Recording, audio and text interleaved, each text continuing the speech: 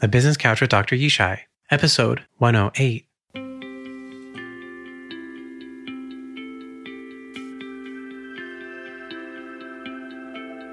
Welcome to the Business Couch with Dr. Yishai. I'm your host, Dr. Yishai Barkadari, psychologist and adaptability coach to entrepreneurs and business leaders. I believe that working on your business is more important than working in your business.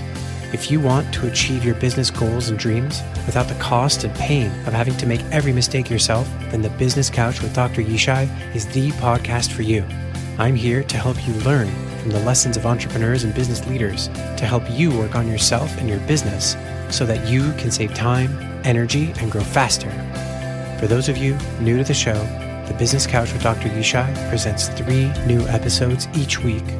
On Insight Sunday, we dive into the minds of business leaders through insightful guest interviews. On Story Tuesday, we dig deeper with them and learn firsthand from their stories, hard-earned lessons, and experience. On Thrive Thursday, it's just you and me on the couch, where you'll hear scientific research, my thoughts, and tangible tactics to adapt and grow yourself and your business. Grab a proverbial seat and listen up so you can learn from the minds and mistakes of business leaders and apply their wisdom to your life and business.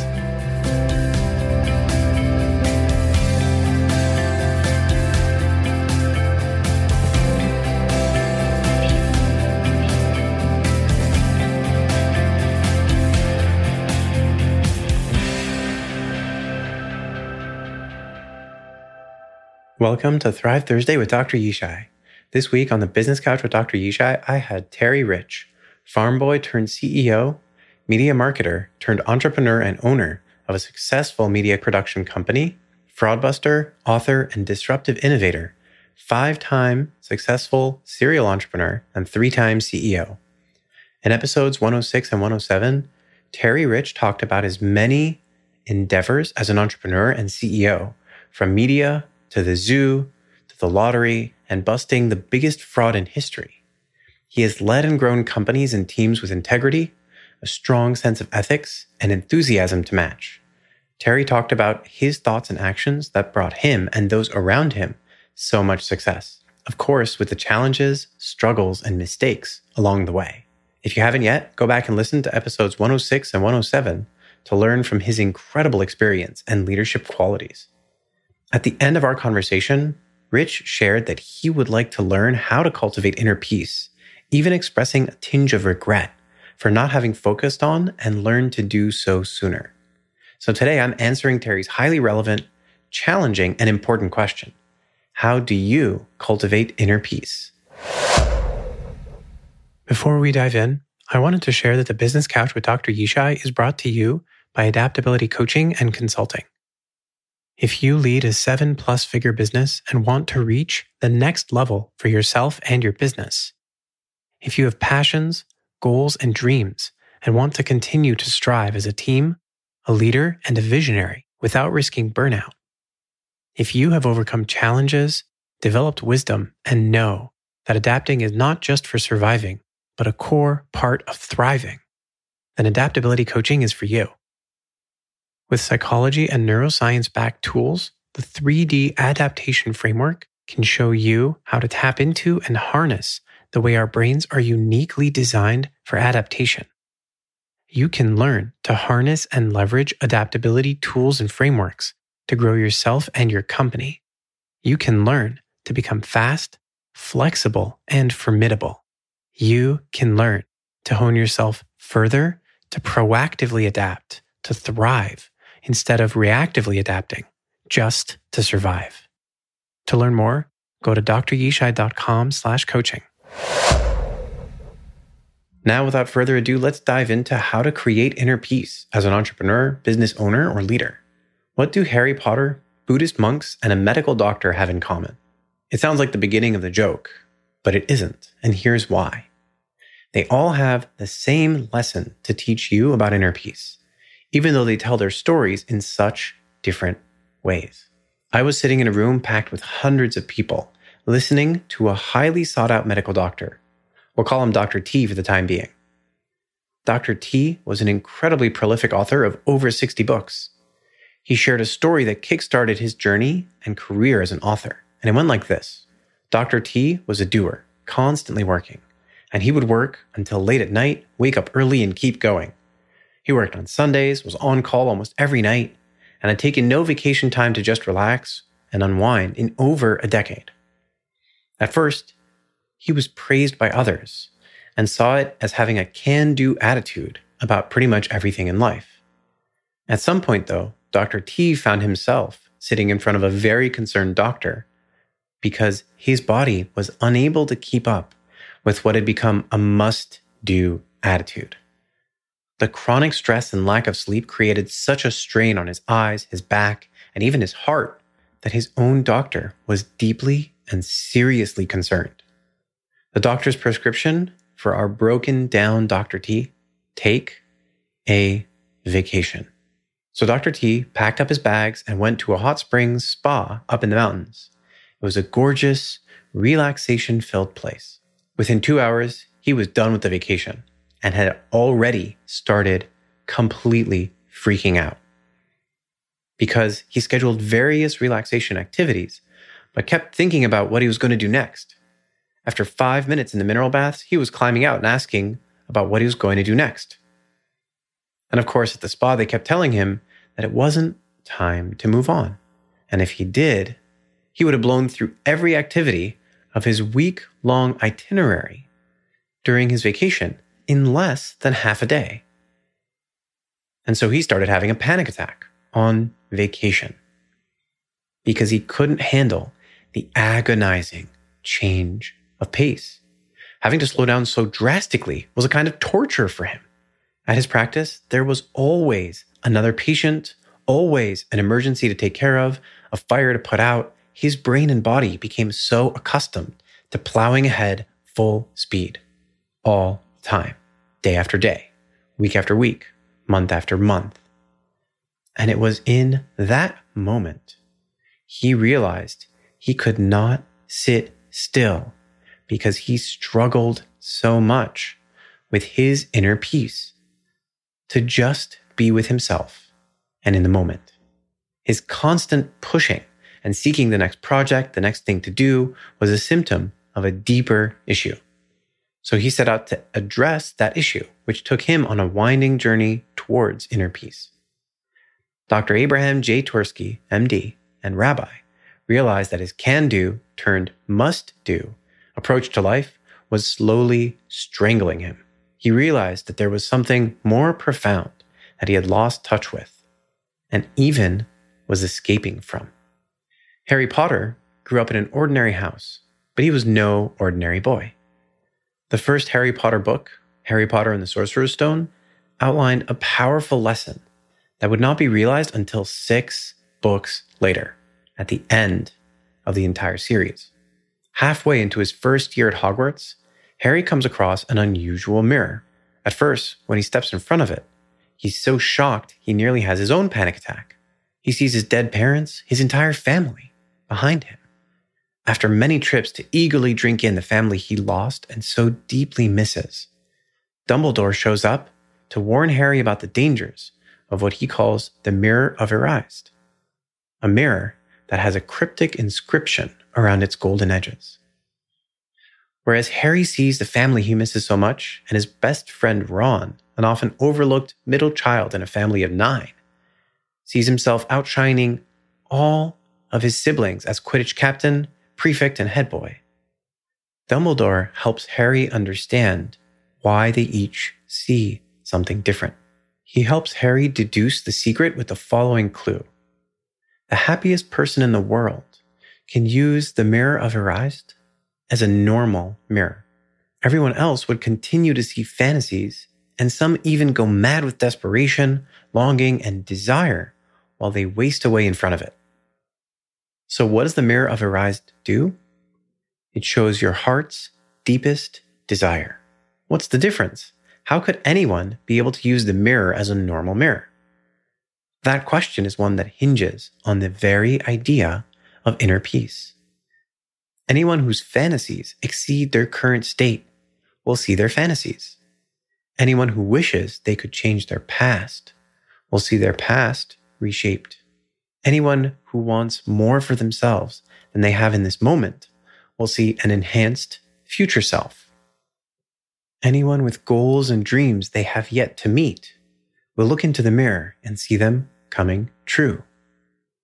Some people, wanting so badly to change their past or realize their desires, their dreams, their goals, or their fantasies, will spend all the time and energy that they have wasting away in front of it. Which is why Harry sees his family and Ron sees himself outshining everybody in his own family. Do you see the connection yet? I'm going to pull this all together in a moment. But before I do, I want to share that I had the privilege to learn mindfulness and meditation from a group of Buddhist monks during the final year of my doctorate program. Mindfulness and meditation draw from lessons and practices honed by Buddhist monks over thousands of years, and they all circle around a central theme. That theme, letting go of the past, resisting the seductive pull of the future, and learning the complex process, subtle art, and simple science of slowing down and focusing on the present with intent. It helps create gratitude and appreciation for the present, being content in the moment. In other words, inner peace. And it can start with something as simple as just maintaining awareness of your breathing. But that's not always what shows up, especially at first. When we try to slow down, our brains may initially resist that pull. They might even continually resist that pull. Instead, continuing to bombard us with thoughts, ideas, goals, even uncomfortable reactions, memories, regrets, concerns from our past, that can be quite difficult to sit with. Not only does it take practice, it takes a willingness to be anchored in your body, mind, and the present moment, even when your body, mind, or the moment seems to be pushing or pulling on you in challenging or even overwhelming ways. Which is why mindfulness and meditation are all about daily practices rather than getting a certificate or a medal. Inner peace is about contentment in the moment with exactly who we are, what is happening, and what may come next. It's looking in the mirror of your eyes and seeing yourself just as you are right now. It's being able to stop running from patient to patient, problem to problem, accomplishing goal after goal. When you're running from one thing to the next, constantly putting out fires or setting goals and pushing the bar higher, you are teaching your brain to always be moving, looking forward, pushing forward. It becomes hard to stand still. It feels uncomfortable, difficult, and even can feel downright wrong. You find yourself perpetually anticipating. Either it's the next level up, the next goal, or a bigger dream, or it's the next issue, an unsolved problem, a fire that needs to be put out. Inner peace means being okay with slowing down so that you are fully, completely, wholly in this moment. No past worry to fix or learn from, no future to push yourself to create. Inner peace means learning to slow down so you can ground your brain and body in the timelessness of just this moment. It means learning how to slow down. And slowing down means cultivating a rich inner and outer life and experience that you want to be present in. To just be. No past to correct or lessons to learn from. No future to shape or create. Nothing but the present moment. A present moment that you are so completely filled with contentment, satisfaction, and joy that you want nothing else than just be here for now.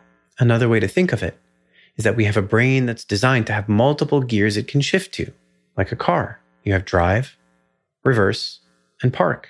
I talk a lot about your habit brain and your adaptive brain. And in episode 102, I dive deeper into that. In short, as it's relevant here, your habit brain is all about being in drive and locking in cruise control. But you don't want to only have one gear. You need different ones for different situations. Your adaptive brain is there to help you recognize and switch gears when you need to. Drive is for getting on the go, making your way to a destination, taking steps to your next goal, moving towards your dreams. Reverse is for when you realize you've gone the wrong way, taking a turn that puts you further from your destination instead of closer. Reverse is key for looking back and taking a different route moving forward. Inner peace is about being able to shift into park so you can appreciate what's happening in the present. Because if you can't park, you can't step out of the car and appreciate the park around you. If you spend all your time in park, though, you can't go anywhere new. And if you spend too much time in reverse, you may take a very long time indeed to get anywhere, even though you're constantly changing direction. If you spend all your time in drive, you may end up like the bus in the movie Speed, frantically trying to save yourself, everybody around you. Maybe that's your business, your teams, yourself, your family, and reach your goals without being able to enjoy the ride or take the time to stop and appreciate your surroundings. Take the lesson from Dr. Tversky, who took his experiences as a prompt and a lesson to start learning how to slow down, cultivate the skill of sitting in the moment, and be able to savor and truly enjoy it. Take the lesson from Harry Potter, who succeeded where Voldemort failed because he learned to put his past regrets and future dreams away to simply focus on where he was, who he is, and what was happening in that moment. Take the lesson from the Buddhist monks to focus with intent on your present and engage in a daily practice of creating moments of simply noticing, accepting, being, and appreciating whatever is happening in your body, brain, and environment. Take the time to develop your adaptive brain so you can switch gears at will and be in park to enjoy your present moment. It will take time, require energy, effort, and consistent work. It will be a work of ongoing intention, listening and noticing your brain and body.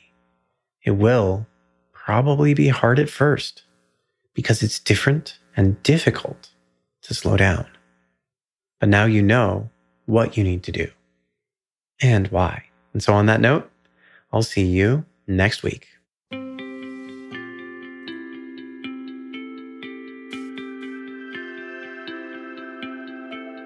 Thanks for joining us today on the Business Couch with Dr. Yishai. If you enjoyed today's episode, take a moment to rate and review the podcast. It helps grow the show and gives more people like you the ability to learn and grow. You can also click the share button to share today's episode directly with someone you know who would enjoy it. The Business Couch with Dr. Yishai podcast artwork is made by Sam Barkadari, show notes by Yishai Barkadari, and music by www.purple-planet.com. The advice and opinions of the host and guests are our own. I'm a psychologist, but not your psychologist. The conversations and content of this podcast do not contain or create any psychology practice, diagnosis, or therapist-patient relationship with either the guest or the listener. So do your own research before using anything from this podcast. Thank you for listening. Remember, our thoughts and reactions affect our actions. By listening, we can learn from the challenges others face and the choices they make, so that we can make better decisions and get better results.